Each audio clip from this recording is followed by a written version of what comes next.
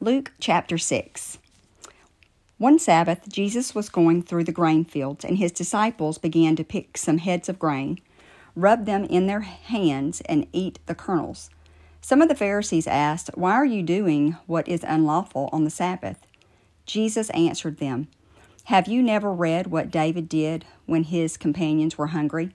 He entered the house of God, and taking the consecrated bread, he ate what is lawful only for priests to eat, and he also gave some to his companions."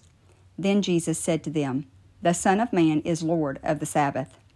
On another Sabbath he went into the synagogue and was teaching, and a man was there whose right hand was shriveled.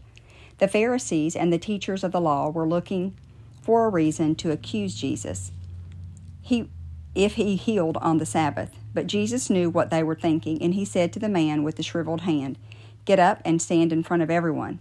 So he got up and stood there. Then Jesus said to them, "I ask you, which is lawful on the Sabbath, to do good or to do evil, to save life or to destroy it?" He looked around at them and then said to the man, "Stretch out your hand." He did so, and his hand was completely restored. But then they were furious and began to discuss with one another what they might do to Jesus. One of those days, Jesus went out to the mountainside to pray and spent the night praying to God.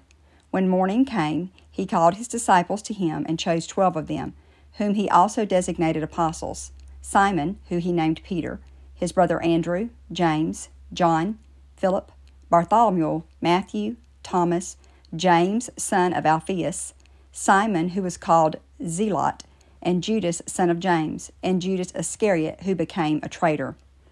He went down with them and stood on a level place.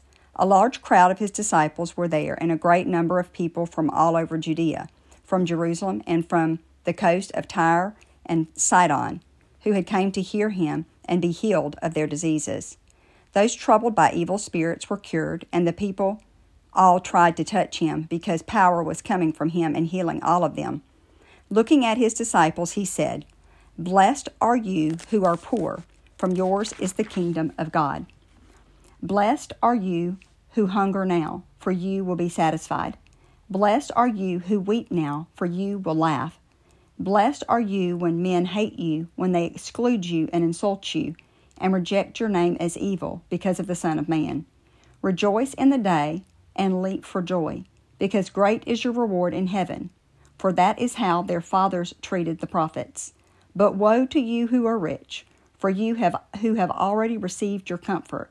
Woe to you who are well fed now, for you will go hungry. Woe to you who laugh now, for you will mourn and weep. Woe to you when all men speak well of you, for that is how their fathers treated the false prophets. But I tell you who hear me, love your enemies, do good to those who hate you, bless those who curse you, pray for those who mistreat you. If someone strikes you on one cheek, turn to him the other also. If someone takes your cloak, do not stop him from taking your tunic.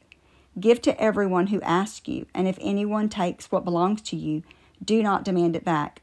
Do to others as you would have them do to you. If you love those who love you, what credit is that to you? Even sinners love those who love them. And if you do not do good to those who are good to you, what credit is that to you? Even sinners do that. And if you lend to those from whom you expect repayment, what credit is that to you? Even sinners lend to sinners, expecting to be repaid in full. But love your enemies, do good to them, and lend to them without expecting to get anything back. Then your reward will be great, and you will be sons of the Most High, because he is kind to the ungrateful and wicked. Be merciful, just as your Father is merciful. Do not judge, and you will not be judged. Do not condemn, and you will not be condemned. Forgive, and you will be forgiven. Give, and it will be given to you. A good measure, pressed down, shaken together, and running over, will be poured into your lap. For with the measure you use it will be measured to you. He also told this parable. Can a blind man lead a blind man? Will they not both fall into a pit? A student is not above the teacher, but everyone who is fully trained will be like his teacher. Why do you look at the speck of sawdust in your brother's eye and pay no attention to the plank in your own eye? How can you say to your brother, "Brother, let me take the speck out of your eye," when you yourself fail to see the plank in your own eye? You hypocrite! First take the plank out of your own eye, and then you will see clearly to remove the speck from your brother's eye. No good tree bears bad fruit, nor does a bad tree bear good fruit. Each tree is recognized by its own fruit. People do not pick figs from thorn bushes or grapes from briars. The good man brings good things out of the goods stored up in his heart, and the evil man brings evil things out of the evil stored up in his heart.